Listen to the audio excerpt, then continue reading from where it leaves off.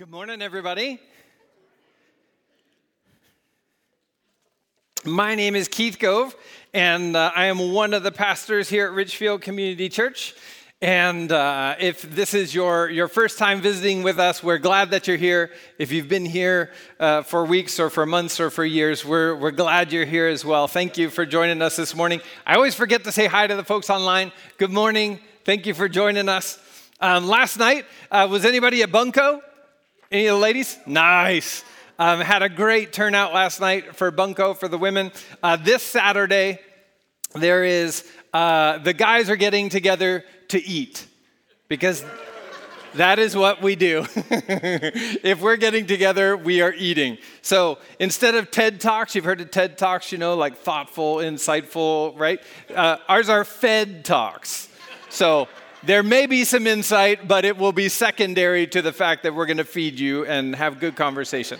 So next Saturday at 8 o'clock, here in the student building. So today I want to talk to you. You guys saw the counter, right? 23 hours. I hope you came prepared. We're doing 24 hours of church today. Yes. Yep.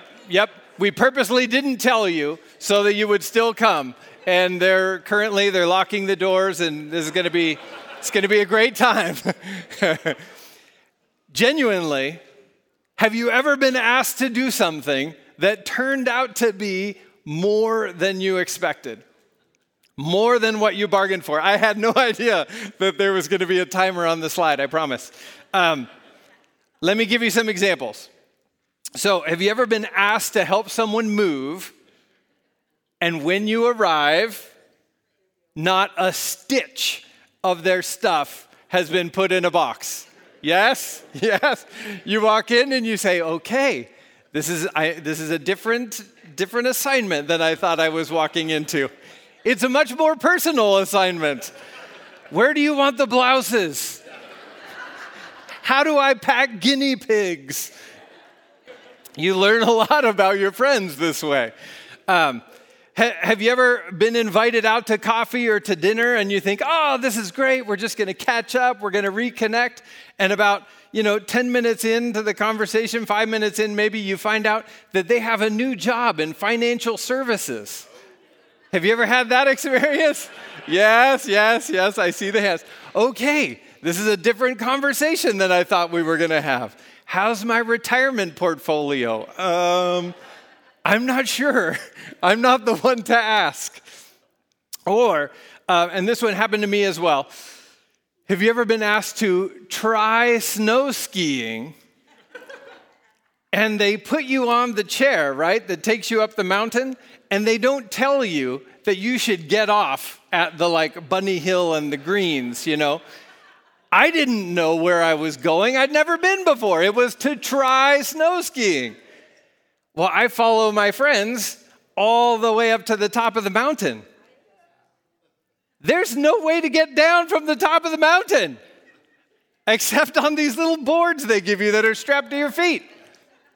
So it was more than I had bargained for, more than I imagined, more than I wanted at that moment.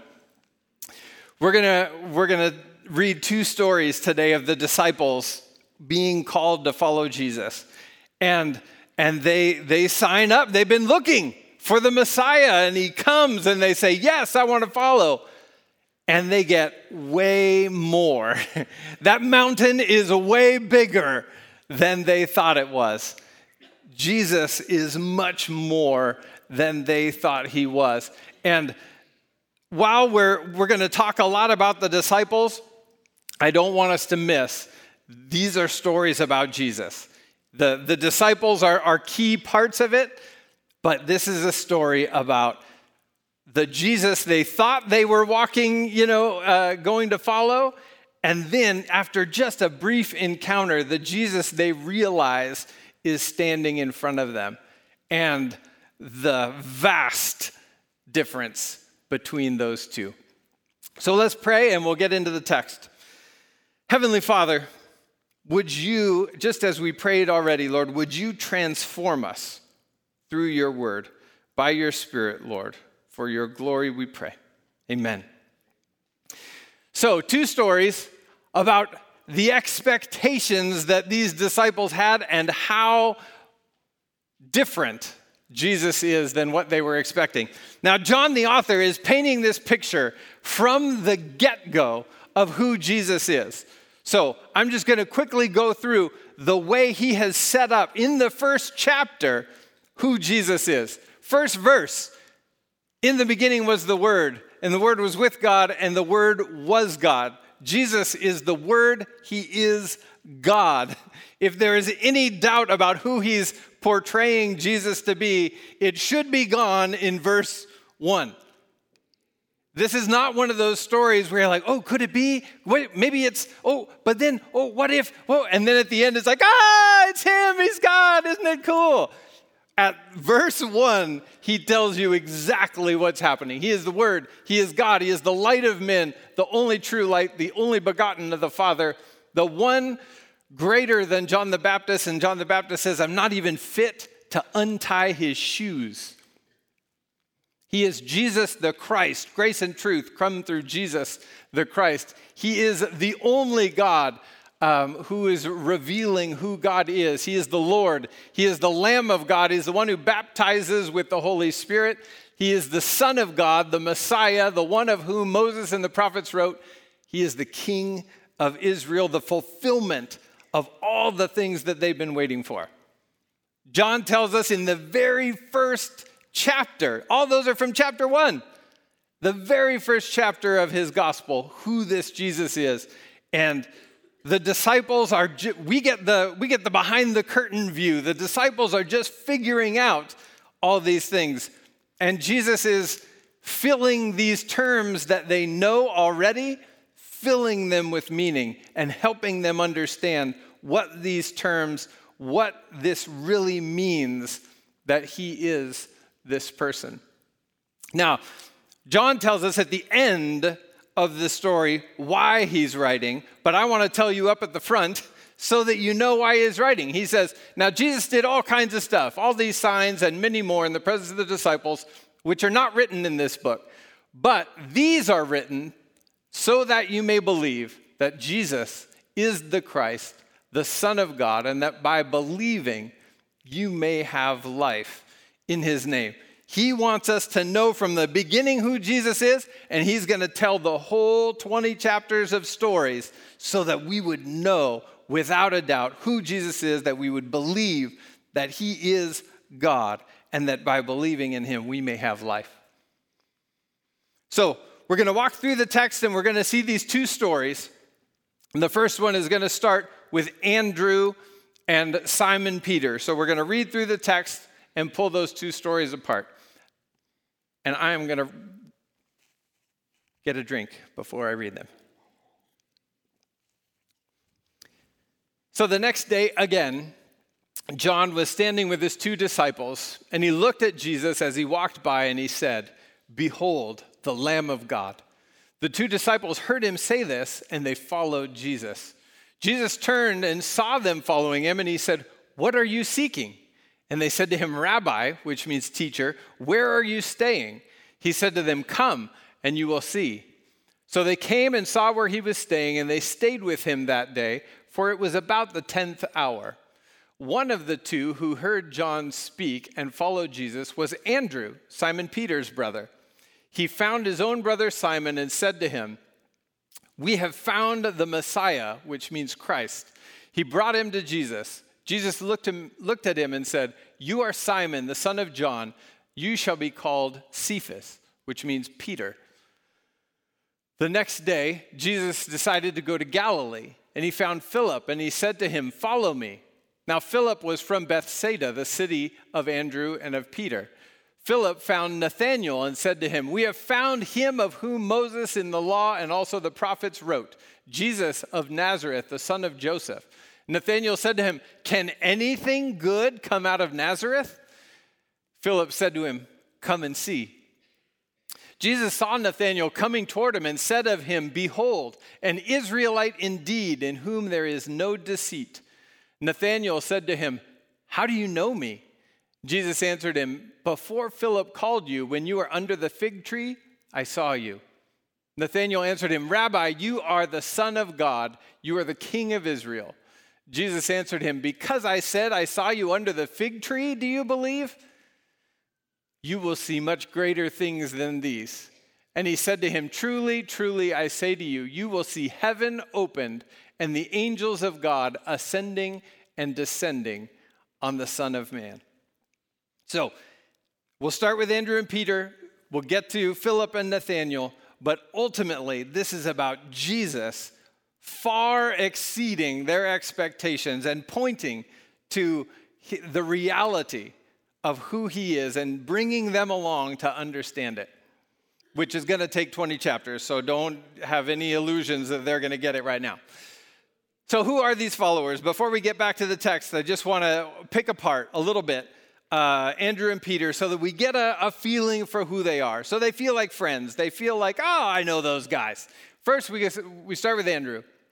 We know from the text he's a disciple of John the Baptist. We also know he's Simon Peter's brother. And it's interesting the way John, the author, introduces Andrew as Simon Peter's brother. So Peter has not arrived in the story yet, right? It starts with Andrew. He says, one of the two who heard John the Baptist speaking and followed Jesus was Andrew, Simon Peter's brother.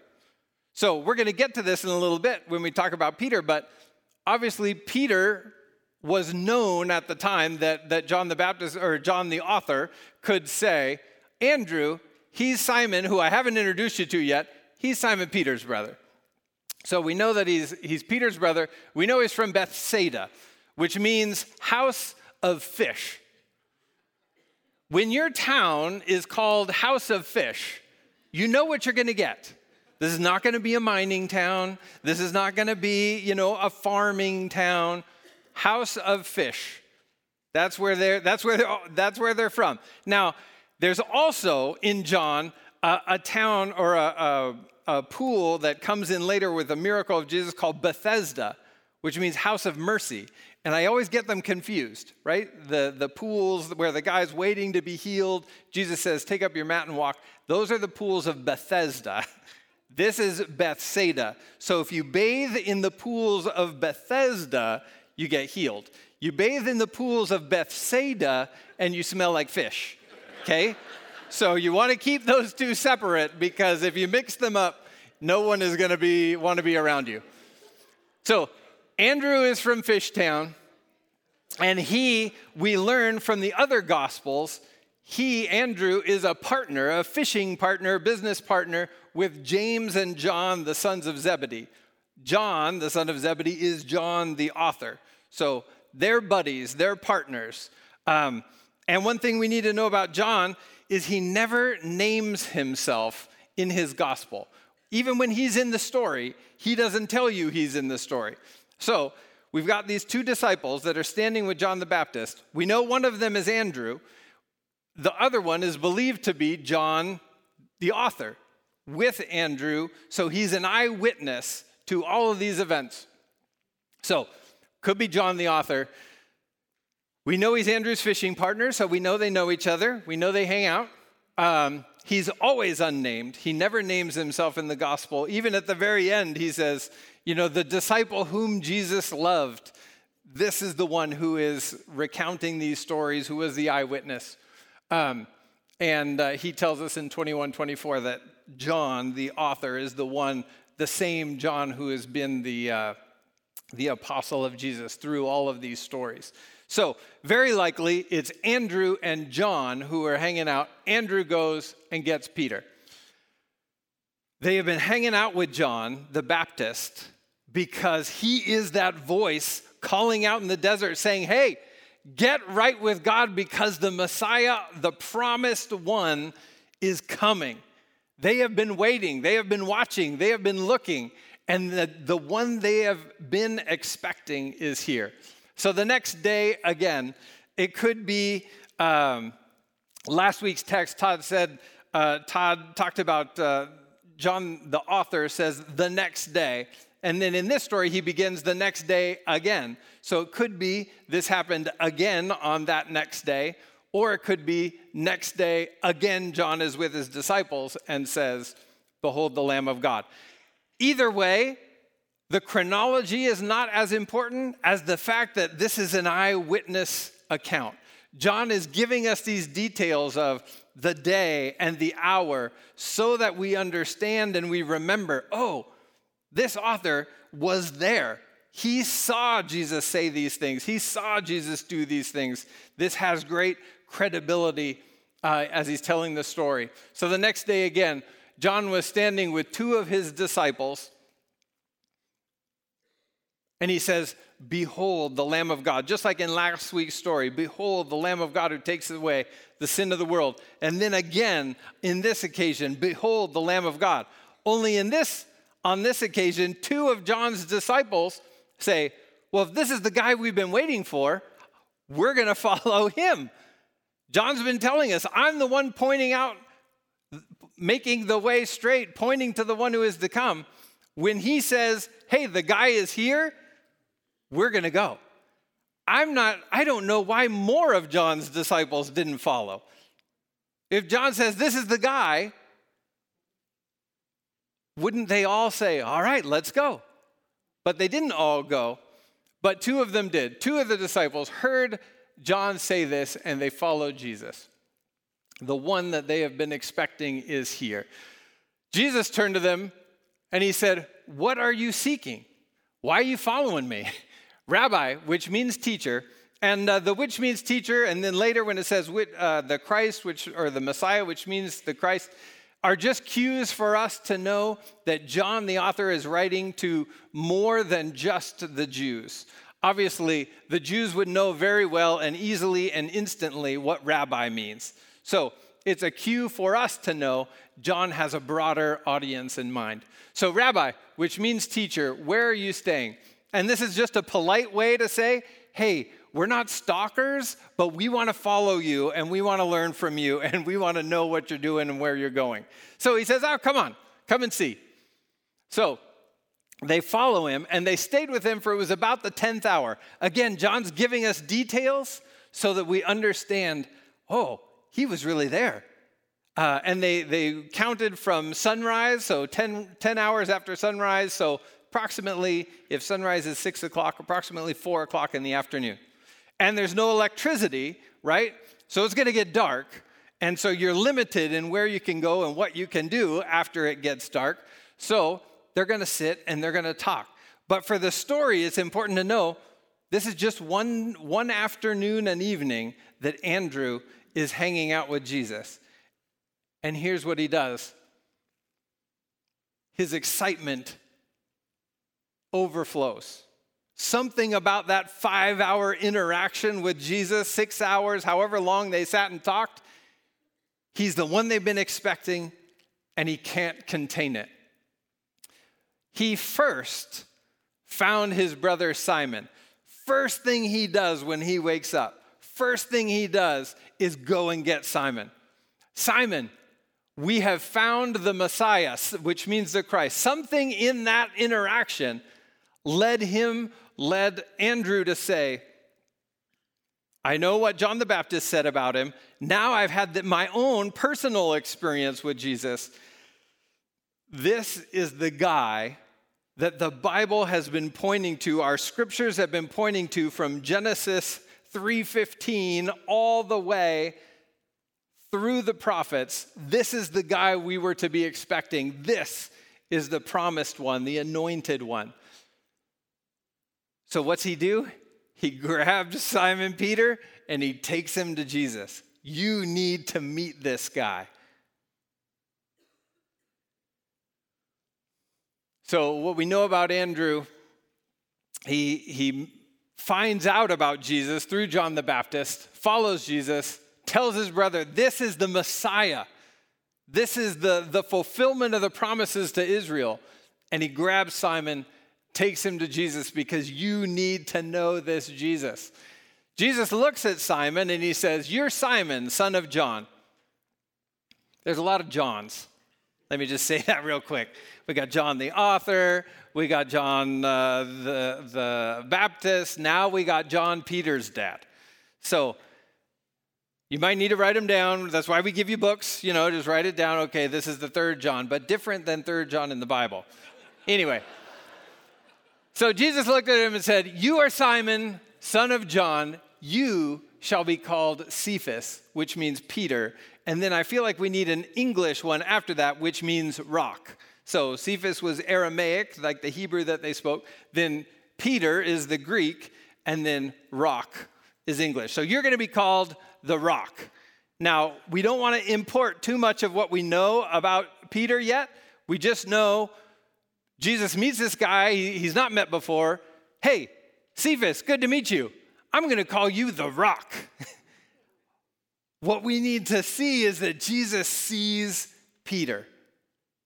We don't know exactly what it means. We don't know all the implications. We haven't read the rest of the story yet.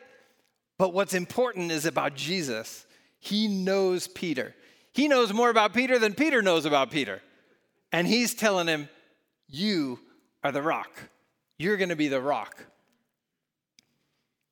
So what we know about Peter, he's Andrew's brother, likely a known person as John is writing this gospel in like 90 AD. To the audience that's reading it, he's already a known figure. And this is kind of the origin story for Peter. The other gospels, Peter's on the boat with his nets, right? And he's catching fish. And Jesus walks by and says, "Hey, come follow me." And they drop everything, right? This likely is an event that preceded that, where he's already met Jesus. He's already had this experience where he said, "You're going to be Peter. You're going to be the rock." And there's an ability that Jesus has demonstrated to see into the core of who he is, that Peter has agreed with Andrew and said, "This is the guy." And for those reading who know him as Peter, they say, "Oh, that's how Simon became Peter." Jesus said it before any of this other stuff happened, before he, is martyred and crucified upside down and all the things. Jesus said it at the very beginning, at their initial meeting, "You're going to be my rock." Jesus knows Peter inside and out. Like I said, more than Peter knew about Peter.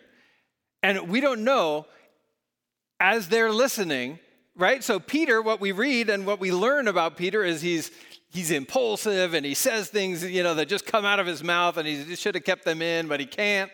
And so we know he's not so much like a rock yet, right? We're going to watch this unfold. So it could be the other guys kind of snicker when "You're going to be the rock," like one of those ironic nicknames, like when we call Todd Tiny, like one of those. Like maybe they thought, "Oh, that's funny," and they don't really realize what the rock is really going to mean until the story develops.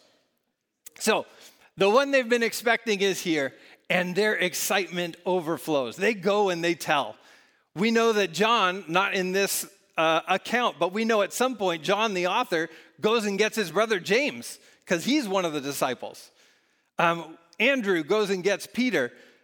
They meet Jesus, they find him, they see him, they meet with him, they experience who he is, and they've got to bring people to see him and to connect with him. Before I go on, we have all had this experience.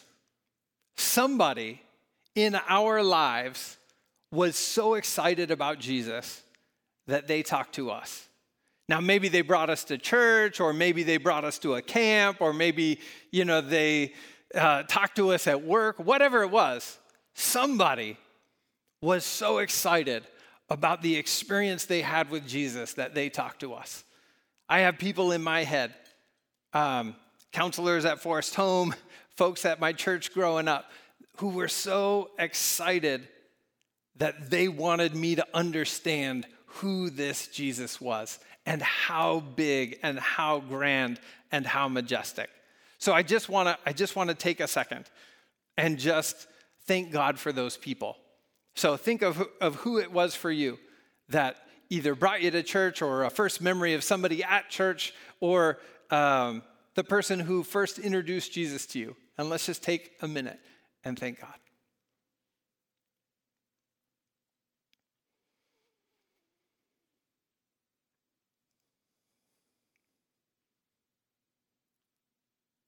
God, you are good. Thank you.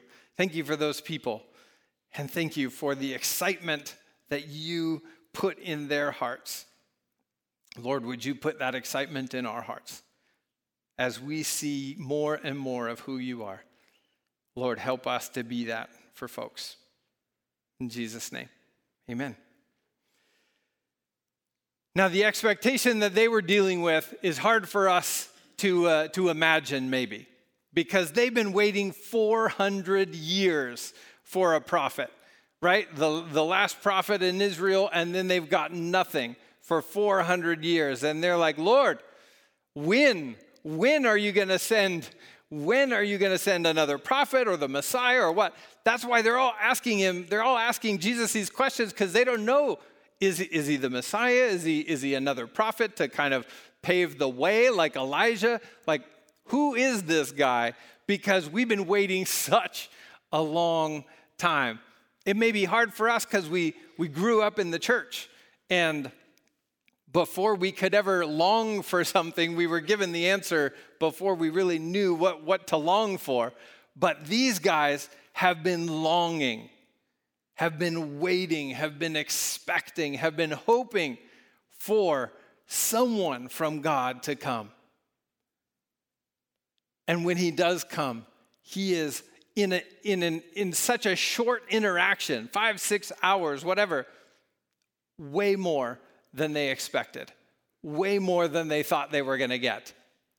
So let's look at Philip and Nathanael, who are also looking. The next day, Jesus decided to go to Galilee, and he finds Philip. So remember, John and Andrew follow Jesus, kind of creepily a few steps behind him. He finds Philip and says, Philip, follow me.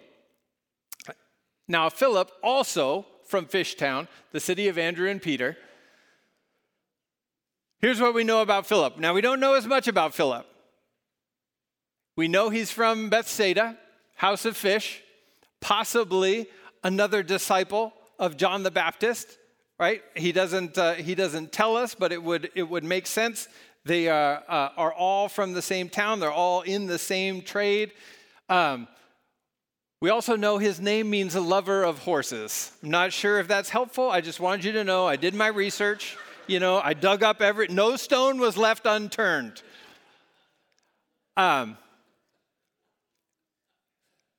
We know Philip goes immediately and finds Nathanael. Philip finds Nathanael after Jesus calls him to follow him. So what do we know about Nathanael?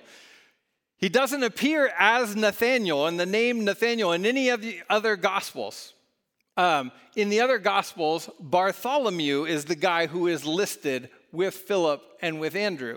Now, the thing to know is that Nathanael is a first name and Bartholomew is a last name. It means his last name, Bartholomew, means son of Ptolemy or Ptolemy or whatever.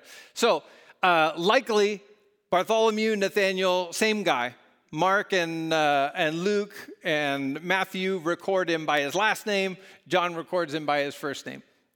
So Philip finds Nathanael. First thing, says to him, "We have found him of whom Moses in the law and also the prophets wrote, Jesus of Nazareth, son of Joseph." Now, before I get to the Nazareth bit, just take that sentence for itself. We have found him of whom Moses in the law. Is there anyone bigger for the Jews than Moses writing the law? If Moses points to somebody and says, this is the guy, there's nobody bigger in their mind. Nobody bigger, nobody better. If Moses in the law points to this guy, and also all the prophets say, this is the guy. This is the one they've all been pointing to. We don't know all of Philip's interaction with Jesus, but he gets right away, this is a big, big deal. And he goes and he tells Nathanael and he says, this is him. And it's Jesus of Nazareth, the son of Joseph. Now, this is where it goes sideways. Because as soon as you tell him who he is specifically, like you tell him the first sentence, like, I'm ready, tell me. Then you tell me he's from Fresno, and I'm like, well. You had me at the first part, but then I don't know about this guy all of a sudden. So Nathanael said to him, can anything good come out of Nazareth? Right? And he's not saying Nazareth is like a notoriously bad town. He's just saying it's a nothing town. It's a nowhere town. It's like there's nothing comes out of there. Raisins and dates. No, that's Fresno. Nothing comes out of there. Philip says, come and see. To overcome any opposition to the town, to the whatever other obstacles, he may come up with. Come and see. See for yourself who this Jesus is. And he will overcome all that other stuff. Jesus saw Nathanael coming, and he said, behold, an Israelite indeed, in whom there is no deceit. Now, in order to kind of get this last bit, I want to take us back to the story of Jacob, right? Jacob, who is also called Israel in Genesis chapters 25 through 33, right? Jacob, he's known for being kind of a deceiver, right? He's Esau's brother. Jacob and Esau are the two kids of Isaac. He steals Esau's birthright. He steals Esau, that should say Esau, not Isaac. From Isaac, there you go. He steals the blessing from Isaac that was supposed to go to Esau. Jacob steals it. He wrestles with God, and God changes his name. He says, because you wrestled with me and survived, I'm going to call you Israel now. So Jacob, Israel, had this vision of angels ascending and descending, and as he is seeing this vision, he is declaring, it's like for him the fulfillment of God's faithfulness to his people. And God is reiterating to Jacob the promises that he made to Abraham and to Isaac. He reiterates them to Jacob in that same event. So this is the event that Jesus is referring to. Behold, an Israelite indeed, in whom there is no deceit like there was in Jacob. And Nathanael says to him, how do you know me? Just like with Peter, Jesus sees him perfectly, completely, thoroughly. Jesus answered him, before Philip called you, when you were under the fig tree, I saw you. Nathanael answered him, Rabbi, you are the Son of God, you are the King of Israel. Jesus answered him, all that? Just because I saw you under the fig tree? Like, I saw your heart. I know who you are. And the thing that you're obsessing about is that I could see you when you were sitting under the fig tree? How about the fact that I know who you are and I've never met you? Jesus says, if that's impressive to you, you're going to see way bigger, way better things than this. He said, truly, again, using the story of Jacob, truly, I say to you, you will see heaven opened. You will see the angels of God ascending and descending on the Son of Man. Now, he doesn't say on me, but he calls himself, Jesus does, the Son of Man, again, to conjure up imagery that would be familiar to them. So Daniel 7 gives us that imagery. But Jesus is saying, with this connection to Jacob, he's saying, you're going to see that I am the gateway between heaven and earth. I am the way. I am the truth. He's going to say this a little bit later, but he's saying it already in chapter 1. I am the way between heaven and earth. You're going to see God's faithfulness to his promises. Just like in that Jacob story, I'm the guy that was prophesied about. And you will see that I am the Son of Man. From Daniel 7, I just want to read you the passage so you get the scope of what these guys are thinking when he says Son of Man.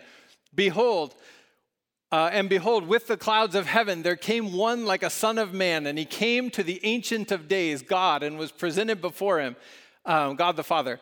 And to him was given dominion and glory and a kingdom that all peoples, nations, and languages should serve him. His dominion is an everlasting dominion which shall not pass away, and his kingdom one that shall not be destroyed. So Jesus is very clear.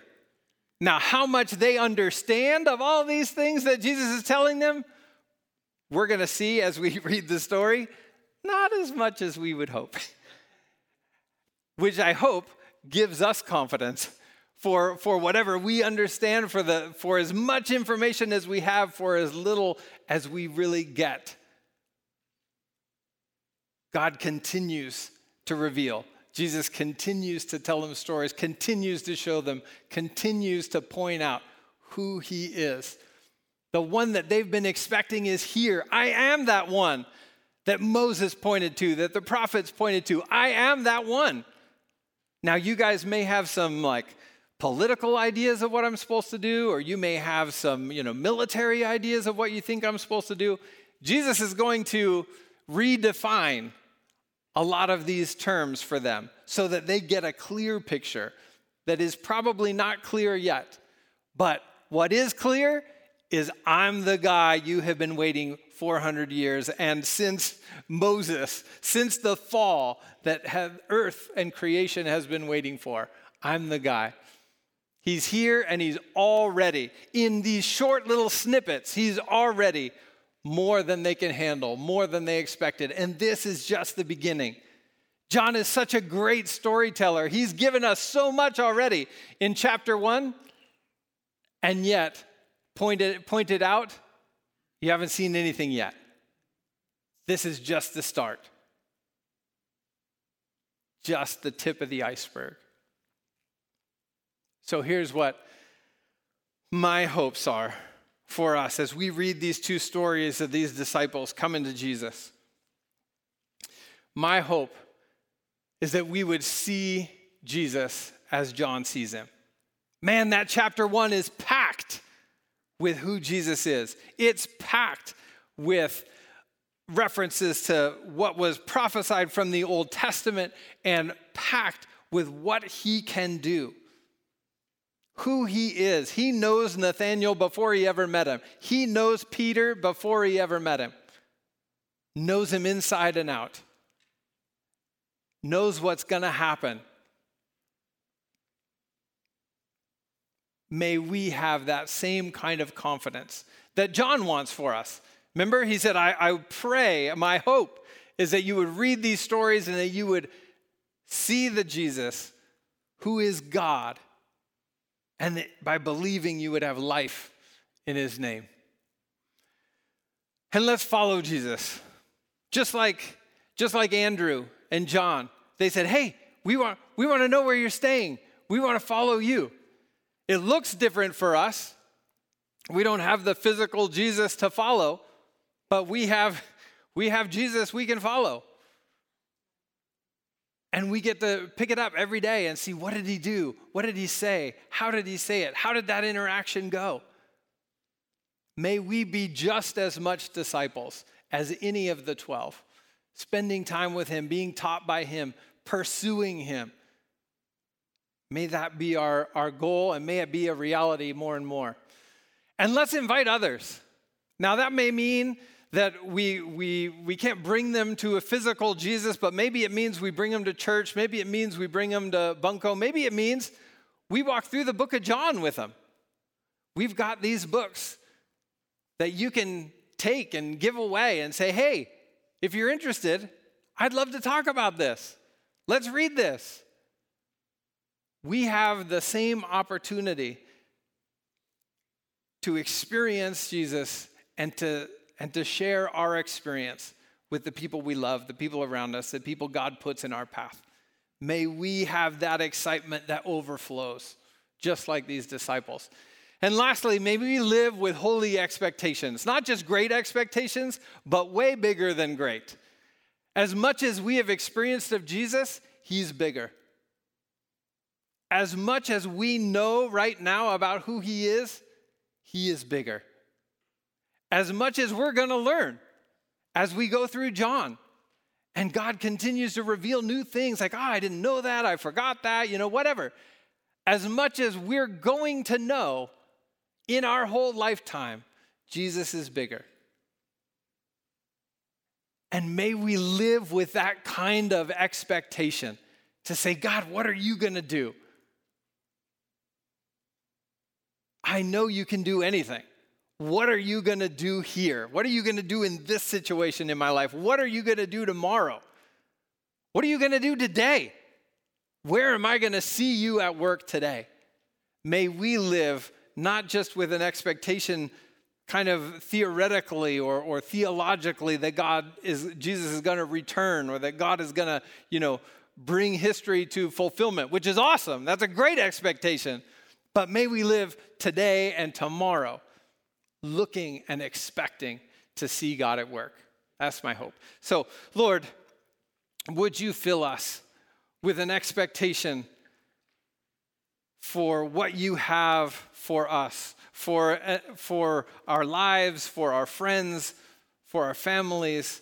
Lord, would you fill us with an expectation not only that you are able, but that you want to work in and through us, that you want to do things that are amazing. You want to reach into people's heart and let them know that they are known, that they are loved. And Lord, you want to use us in that process. So would you help us, Lord? We get distracted, we get tired, we get, just all kinds of things get in the way. Lord, would you keep us focused and help us, Lord, to follow you with all our heart, with all our mind, and with all our soul. In Jesus' name.